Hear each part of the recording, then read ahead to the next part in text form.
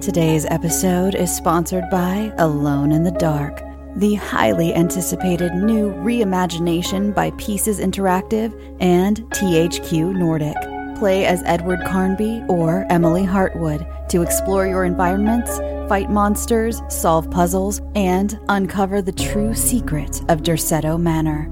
Our favorite heroes are brought to life by Hollywood stars Jodie Comer of Killing Eve and David Harbour of Stranger Things, who lend not only their voices, but their appearance and their formidable acting skills to the brave protagonists. Experience a deep psychological story that goes beyond the realms of the imaginable, all dreamed up by Mikhail Hedberg, cult horror writer of Soma and Amnesia. The team at Pieces Interactive is supported by monster designer and legendary Guillermo del Toro collaborator Guy Davis, as well as Doom jazz legend Jason Conan, who provides his eerie and haunting melodies for the right atmosphere. Alone in the Dark is available March 20th on PS5, Xbox Series XS, and PC.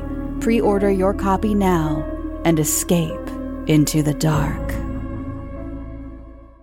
This episode of Creepy is presented by patrons Michael Pruitt and Bendik Aras. Patrons make the show possible, and in exchange they get rewards like early releases and bonus content. Please consider donating to this show and visit creepypod.com/support.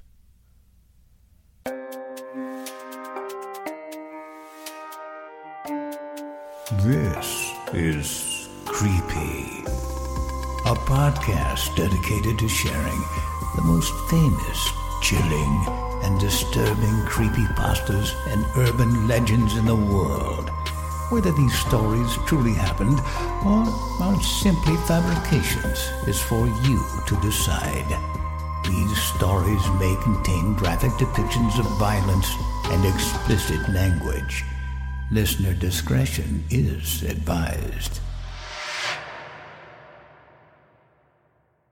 Creepy presents The Bad Days, Day 35. A Special Christmas Tale by Manon Lisette. A spy cam in my Christmas tree caught more than just Santa.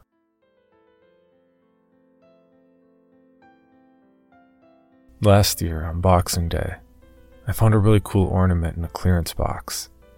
It had a built-in camera to record a unique perspective on your holiday celebrations.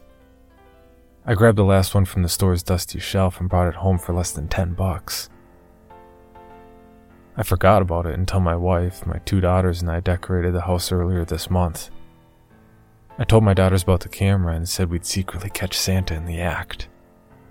I had an old costume in the attic and intended to deliver some gifts in full view of the camera on Christmas night. My girls were overjoyed, went back and forth trying to find the best place to put the ornament on the tree. They had no idea Daddy repositioned it later so it could actually catch the living room at a good angle. In the nights leading up to Christmas, I turned the camera on to make sure everything was working properly. In the morning, I previewed the footage, just long enough to confirm the thing was working. Satisfied, I inserted the micro SD card back into the ornament and slipped in a new battery in anticipation for the big night. Daddy didn't want to disappoint his girls with a failed recording. We enjoyed Christmas Eve as a family, playing board games and eating way more junk food than there was room in our stomachs. Like we do every year, we let our daughters open one gift from Mommy and Daddy before going to bed. The girls, still riding their sugar high, could be heard giggling in their bedrooms from all the way up the stairs.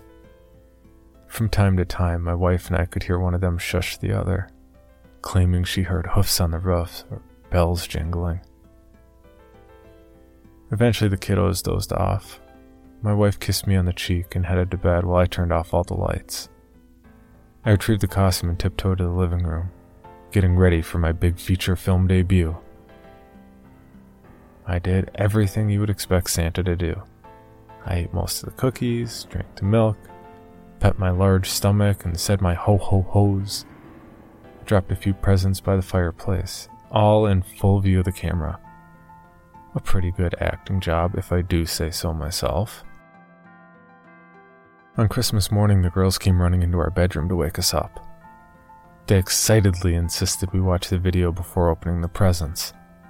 I transferred the footage to my laptop, forwarded to where Santa showed up, and pressed play. My girls squealed with delight and jumped in front of the screen, frantically waving at Santa while obscuring the video from my view. It brought me so much joy to see how happy the girls were. I was too lazy to stop the video, so it continued to play in the background while we unwrapped our gifts. I spotted a box I had not seen before. It was small and wrapped in a blue foil paper I did not recognize. My name was on it, but my wife seemed as surprised as I was to see it there. Noticing my confusion, my youngest daughter spoke. "Daddy, that's got to be from Mr. Elf," she said, her voice cheerful and bright. I was ready to dismiss her elf comment as just another weird thing kids say. But my wife wasn't so quick to ignore it. "Honey, what elf?" she asked. My daughter pointed to the laptop. By then, the video had ended, and all that was left on the screen was a preview of the first frame. "The one that came with Santa," she answered.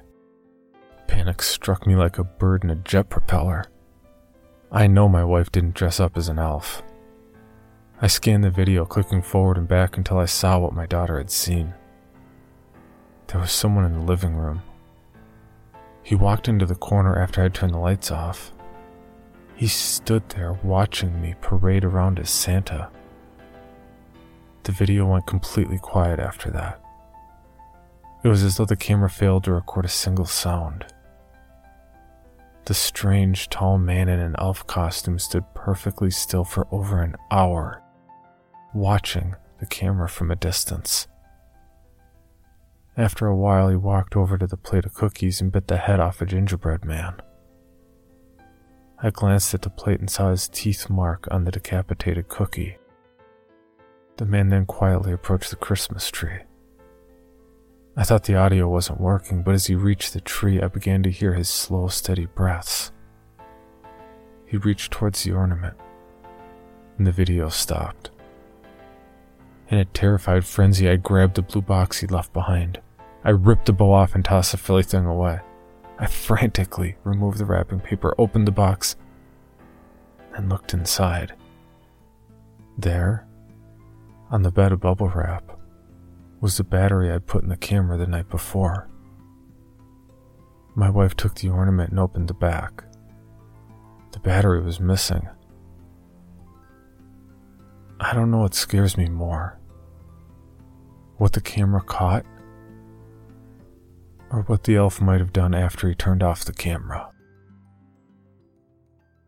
For more information, including pictures and videos of the stories told on this podcast, or to suggest stories for future episodes, please visit us at CreepyPod on Twitter, Instagram, and Facebook, or email us at creepypod@gmail.com.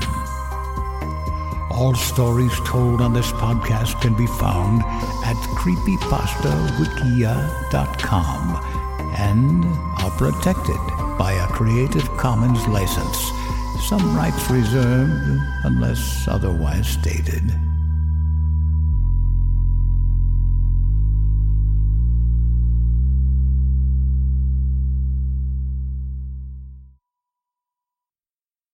Item number SCP-5186.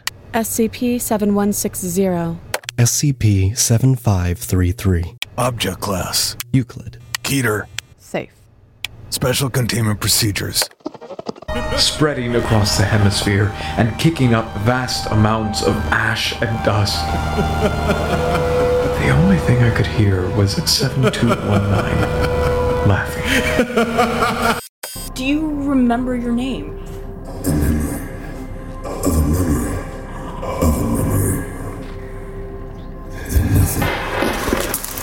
Heartland Counseling. Appointment update. I feel them again. Heartland Counseling. Appointment update. They're in my ears! Heartland Counseling. Appointment update. Nobody understands! SCP Archives is a weekly fiction podcast. Each episode, we dive into the strange, the unknown, and the... Find us on Apple Podcasts, Spotify, or at scparchives.com.